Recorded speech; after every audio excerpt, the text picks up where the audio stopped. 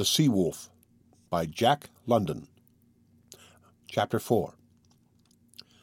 What happened to me next on the sealing schooner Ghost as I strove to fit into my new environment are matters of humiliation and pain. The cook, who was called the Doctor by the crew, Tommy by the hunters, and Cookie by Wolf Larsen, was a changed person. The difference worked in my status brought about a corresponding difference in treatment from him. Servile and fawning as he had been before, he was now as domineering and bellicose. In truth, I was no longer the fine gentleman with a skin soft as a lady's, but only an ordinary and very worthless cabin boy. He absurdly insisted upon my addressing him as Mr. Muggeridge, and his behavior and carriage were insufferable as he showed me my duties. Besides my work in the cabin, with its 4 small staterooms, I was supposed to be his assistant in the galley, and my colossal ignorance concerning such things as peeling potatoes or washing greasy pots was a source of unending and sarcastic wonder to him.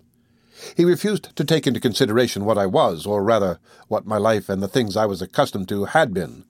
This was part of the attitude he chose to adopt toward me, and I confess, ere the day was done, that I hated him with more lively feelings than I had ever hated anyone in my life before. This first day was made more difficult for me from the fact that the Ghost, under close reefs, terms such as these I did not learn till later, was plunging through what Mr. Muggeridge called an owlin' southeaster. At 5:30, under his directions, I set the table in the cabin with rough weather trays in place, and then carried the tea and cooked food down from the galley. In this connection I cannot forbear relating my first experience with a boarding sea. "Look sharp or you'll get doused," was Mr. Muggeridge's parting injunction as I left the galley with a big teapot in one hand, and in the hollow of the other arm several loaves of fresh-baked bread. One of the hunters, a tall, loose-jointed chap named Henderson, was going aft at the time from the steerage, the name the hunters facetiously gave their midships sleeping quarters, to the cabin. Wolf Larsen was on the poop, smoking his everlasting cigar. "Here she comes! Sling your hook!" the cook cried. I stopped, for I did not know what was coming, and saw the galley door slide shut with a bang. Then I saw Henderson leaping like a madman for the main rigging, up which he shot on the inside till he was many feet higher than my head. Also I saw a great wave curling and foaming, poised far above the rail. I was directly under it. My mind did not work quickly, everything was so new and strange. I grasped that I was in danger, but that was all. I stood still in trepidation. Then Wolf Larsen shouted from the poop, "Grab hold something, you hump!" But it was too late. I sprang toward the rigging to which I might have clung, and was met by the descending wall of water. What happened after that was very confusing. I was beneath the water, suffocating and drowning. My feet were out from under me, and I was turning over and being swept along I knew not where. Several times I collided against hard objects, once striking my right knee a terrible blow. Then the flood seemed suddenly to subside, and I was breathing the good air again. I had been swept against the galley and around the steerage companionway from the weather side into the lee scuppers. The pain from my hurt knee was agonizing. I could not put my weight on it, or at least I thought I could not put my weight on it, and I felt sure the leg was broken. But the cook was after me, shouting through the lee galley door, "Here, you! Don't take all night about it. Where's that pot? Lost overboard? Serve you bloody well right if your neck was broke." I managed to struggle to my feet. The great teapot was still in my hand. I limped to the galley and handed it to him, but he was consumed with indignation, real or feigned. "God blame me if you ain't a slob. What are you good for, anyway? I'd like to know, huh? What are you good for, anyway? Can't even carry a bit of tea without losing it now. I'll have to boil some more. And what are you sniffling about?" he burst out at me with renewed rage. "'Cause you've hurt your poor little leg. Poor little mamma's darling." I was not sniffling, though my face might well have been drawn and twitching from the pain. But I called up all my resolution, set my teeth, and hobbled back and forth from galley to cabin and cabin to galley without further mishap. 2 things I had acquired by my accident: an injured kneecap that went undressed and from which I suffered for weary months, and the name of Hump. which Wolf Larsen had called me from the poop. Thereafter, fore and aft, I was known by no other name until the term became a part of my thought processes, and I identified it with myself, thought of myself as Hump, as though Hump were I, and had always been I. It was no easy task, waiting on the cabin table where sat Wolf Larsen, Johansen, and the 6 hunters. The cabin was small to begin with, and to move around as I was compelled to was not made easier by the schooner's violent pitching and wallowing. But what struck me most forcibly was the total lack of sympathy on the part of the men whom I served.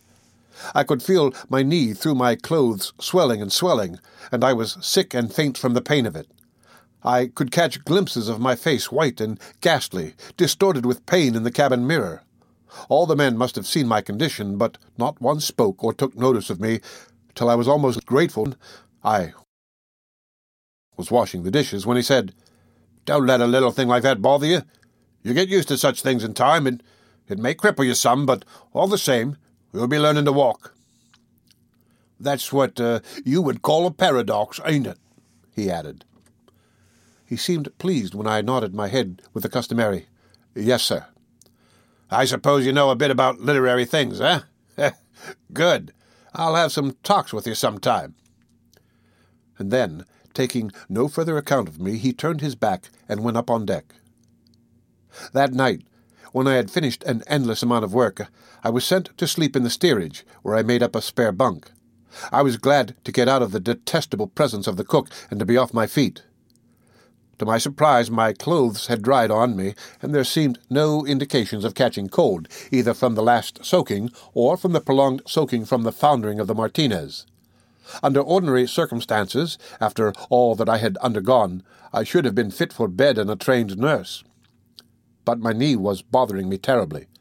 As well as I could make out, the kneecap seemed turned up on edge in the midst of the swelling. As I sat in my bunk examining it, the 6 hunters were all in the steerage smoking and talking in loud voices. Henderson took a passing glance at it. "Looks nasty," he commented. "Tie a rag around it, and it'll be all right." That was all. And on the land I would have been lying on the broad of my back with a surgeon attending on me, and with strict injunctions to do nothing but rest. But I must do these men justice.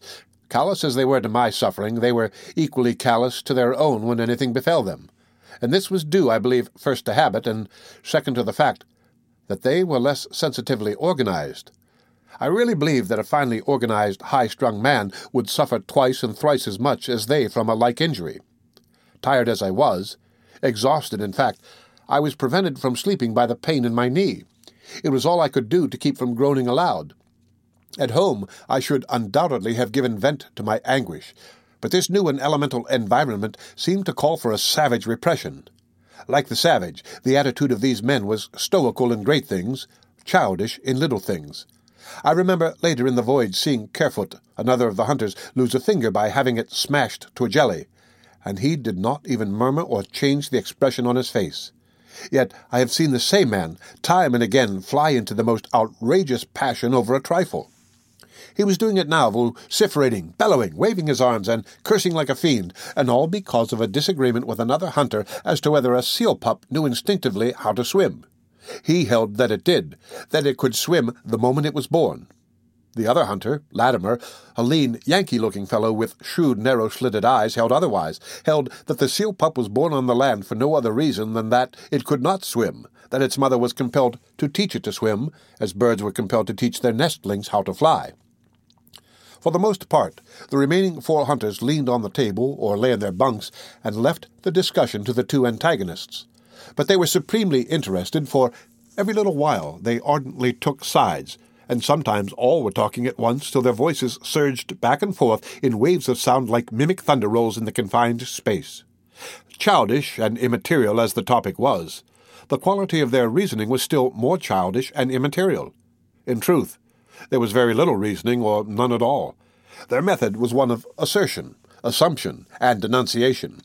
They proved that a seal pup could swim or not swim at birth by stating the proposition very bellicosely and then following it up with an attack upon the opposing man's judgment, common sense, nationality, or past history.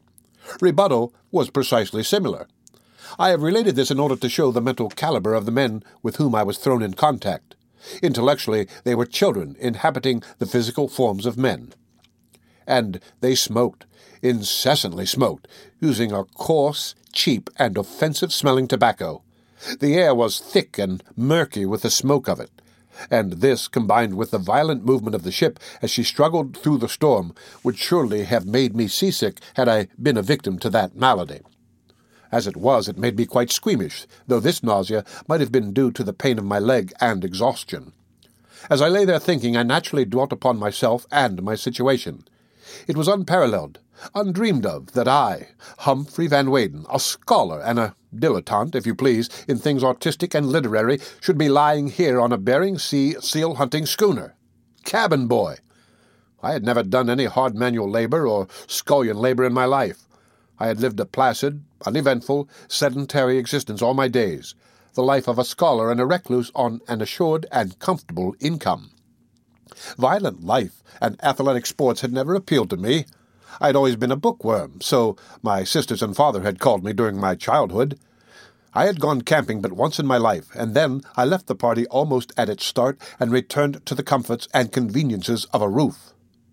And here I was, with dreary and endless vistas before me of table-setting, potato peeling, and dish-washing. And I was not strong. The doctors had always said that I had a remarkable constitution, but I had never developed it or my body through exercise. My muscles were small and soft like a woman's, or so the doctors had said time and again in the course of their attempts to persuade me to go in for physical culture fads. But I had preferred to use my head rather than my body. And here I was, in no fit condition for the rough life in prospect. These are merely a few of the things that went through my mind, and are related for the sake of vindicating myself in advance in the weak and helpless role I was destined to play. But I thought also of my mother and sisters, and pictured their grief. I was among the missing dead of the Martinez disaster, an unrecovered body. I could see the headlines in the papers, the fellows at the University Club and the Bibelot shaking their heads and saying, "Poor chap," and I could see Charlie Forsyth, as I had said good-bye to him that morning, lounging in a dressing-gown on the bee-pillowed window-couch and delivering himself of oracular and pessimistic epigrams. And all the while, rolling, plunging, climbing the moving mountains and falling and wallowing in the foaming valleys, the schooner Ghost was fighting her way farther and farther into the heart of the Pacific. And I was on her. I could hear the wind above. It came to my ears as a muffled roar. Now and again feet stamped overhead.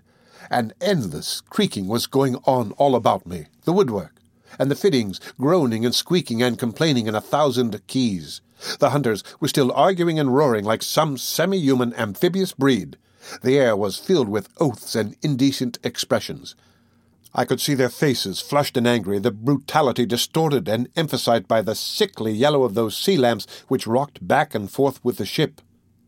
Through the dim smoke haze the bunks looked like the sleeping dens of animals in a menagerie. Oilskins and sea boots were hanging from the walls, and here and there rifles and shotguns rested securely in the racks. It was a sea fitting for the buccaneers and pirates of bygone years. My imagination ran riot, and still I could not sleep. And it was a long, long night, weary and dreary and long. The end of Chapter 4 of The Sea Wolf, read by Rick Kistner for Lit to Go on the web at fcit.usf.edu.